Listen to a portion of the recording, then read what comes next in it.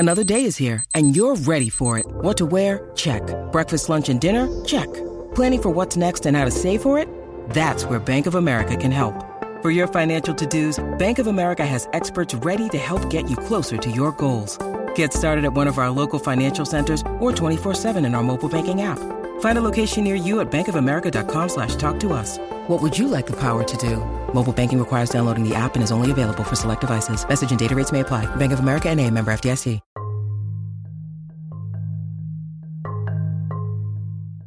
Hey there, welcome to The Tint. I'm your host, Scott Fellman, and it's time for another foray into the world of aquariums, brought to you, of course, by your support for us here at Tenon Aquatics. And we've been really privileged to help you uncover sort of a new way to look at nature with all the kind of fun botanical stuff that we play with here. And it's been really gratifying to see the neat work that you guys are doing, so keep it up. Now, as you know, I've talked a lot in the past year or so about how I burned through all these iterations of my aquariums here.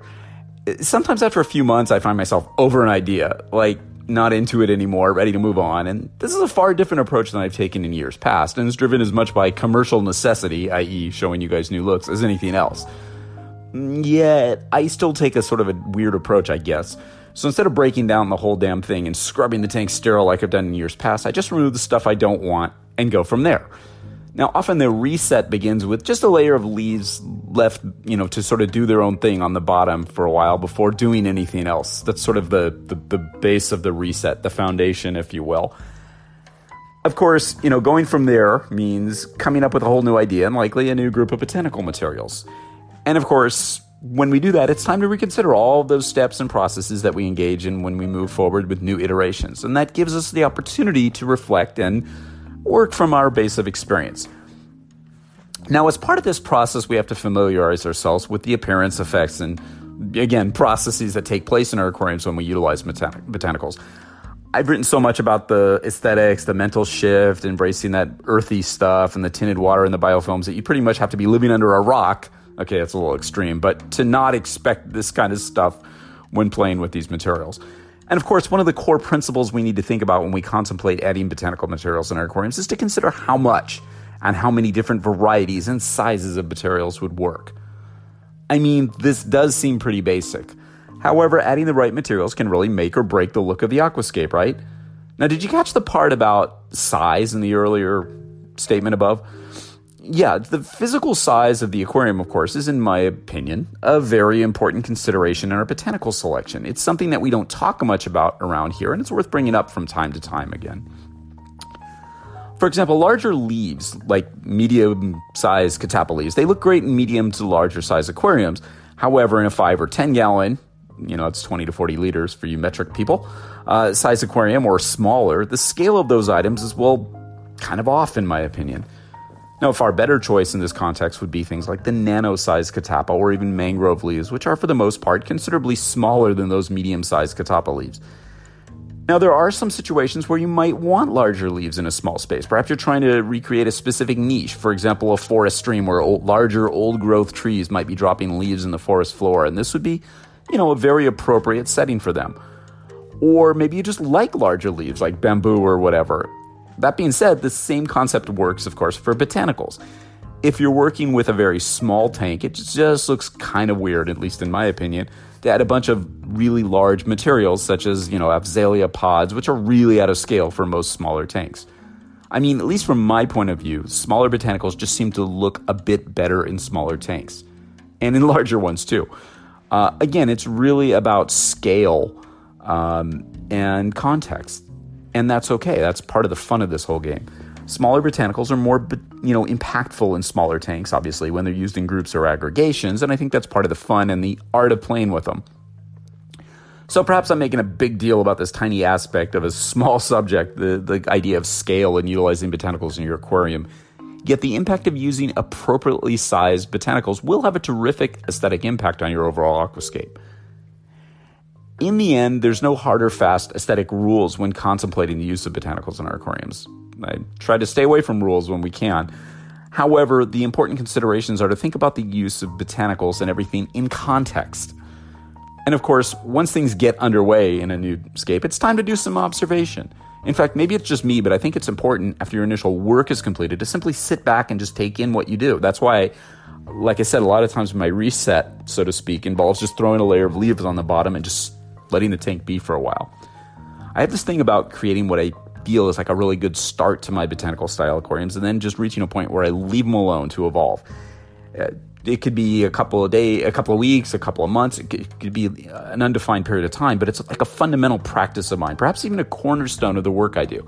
A pause, taking a deep breath. Yeah, there's like a point where you're like, oh, I really like this hardscape. And you set in your initial botanicals, and then you just sort of walk away and let it evolve a little bit. I call this reaching the point. It's sort of a jumping off stage where our initial work is done and nature takes over for a while, breaking down the botanicals, allowing a patina of biocover and biofilm to, cover some of those surfaces, removing the crisp, harsh new feeling. This is where Amano's concept of embracing the Japanese philosophy of wabi-sabi takes over, accepting the transient nature of things and enjoying the beauty of the changes that occur over time. And of course, once stuff starts, softening or breaking down, it doesn't mean that your job's done or that you're just an observer from this point on. No. It just means that you're now in sort of a cool phase of actively managing. And by managing, I mean emphasizing observation more than intervening. You're in a cool stage of actively managing the aquarium, making the minor tweaks as necessary to keep the aquarium healthy and moving in the direction, aesthetically, functionally, otherwise, that you want it to. A lot of people may disagree, but I personally feel that this phase is the most exciting and rewarding part of the whole process, and perhaps one of the most natural. A phase where you interact with your aquarium on a different level. A place where you get to play a role in the direction your scape is going without constantly interrupting the natural progression taking place within the little microcosm that you created. And of course, the natural analog of this phase is when those initial, rains arrive in the tropical environments and inundate formerly dry habitats, flooding forests and grasslands and transforming them into aquatic habitats once again. That sort of pause between storms gives life a chance to make those adjustments necessary during the transformation for dormant insects and crustaceans to grow and proliferate, for fishes to wander into these flooded areas in search of food. As botanical materials break down, more and more compounds, tannins, humic substances, lignin, bound up organic matter, begin leaching into the water column, and this happens in nature and in your aquarium, influencing the water chemistry and overall environment. And some botanicals like leaves break down within weeks, needing replacement if you wish to keep the tint level or aesthetics that you've started to achieve in your aquarium, and others last a much longer time. Knowing when to replace or to add them is sort of a subjective call, at least initially, and we've talked about this many times. Once you get used to working with them in your aquariums, you may be able to notice pH increases, TDS changes, or other environmental water chem indicators, phenomena, and cues, whatever you want to call them, which can clue you in that it's time to replace them. On the other hand, many types of seed pods and other botanicals will last much longer periods of time than leaves in your aquariums, yet may not even impart their tannins or other substances as quickly as, say, leaves, simply because their very structure is different than the softer, thinner leaves. Many will hold their form for a very long period of time, yet may not be releasing quite as much tannins or humic substances as they were initially. Again, it's sort of a judgment call, as much of an instinct and art as it is a science.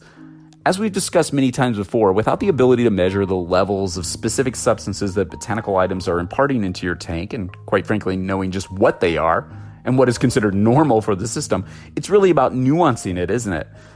It's like so many other things in this hobby. You sort of have to take your best guess and just go with your instincts. Yeah, I know it's hardly the precise scientific boilerplate advice some of us might like, but that's the reality of this kind of tank at this point in time.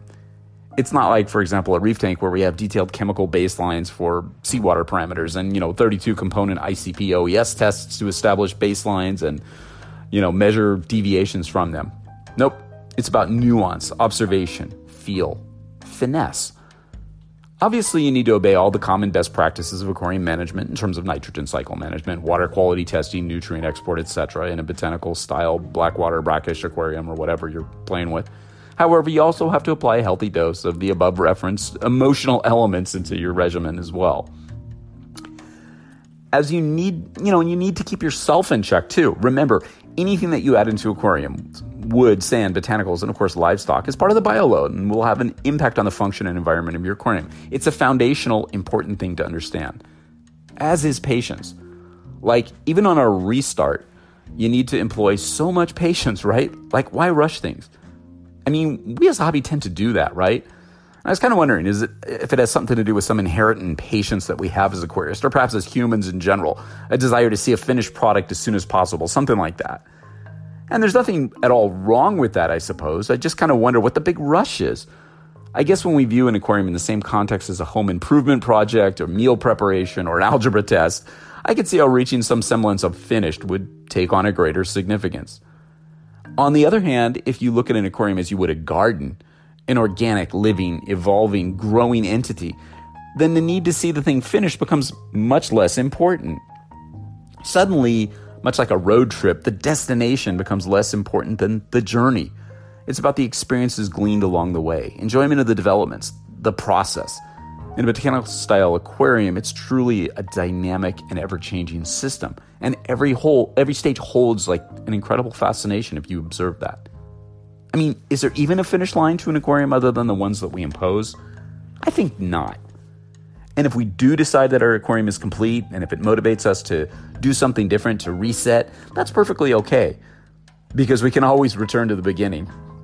Stay creative, stay diligent, stay excited, stay bold, and always stay wet. Until next time, this is Scott Fellman from Tennant Aquatics. Hope you've enjoyed this little food for thought today, and hope you get something out of it. And I look forward to seeing you on the next installment of The Tint.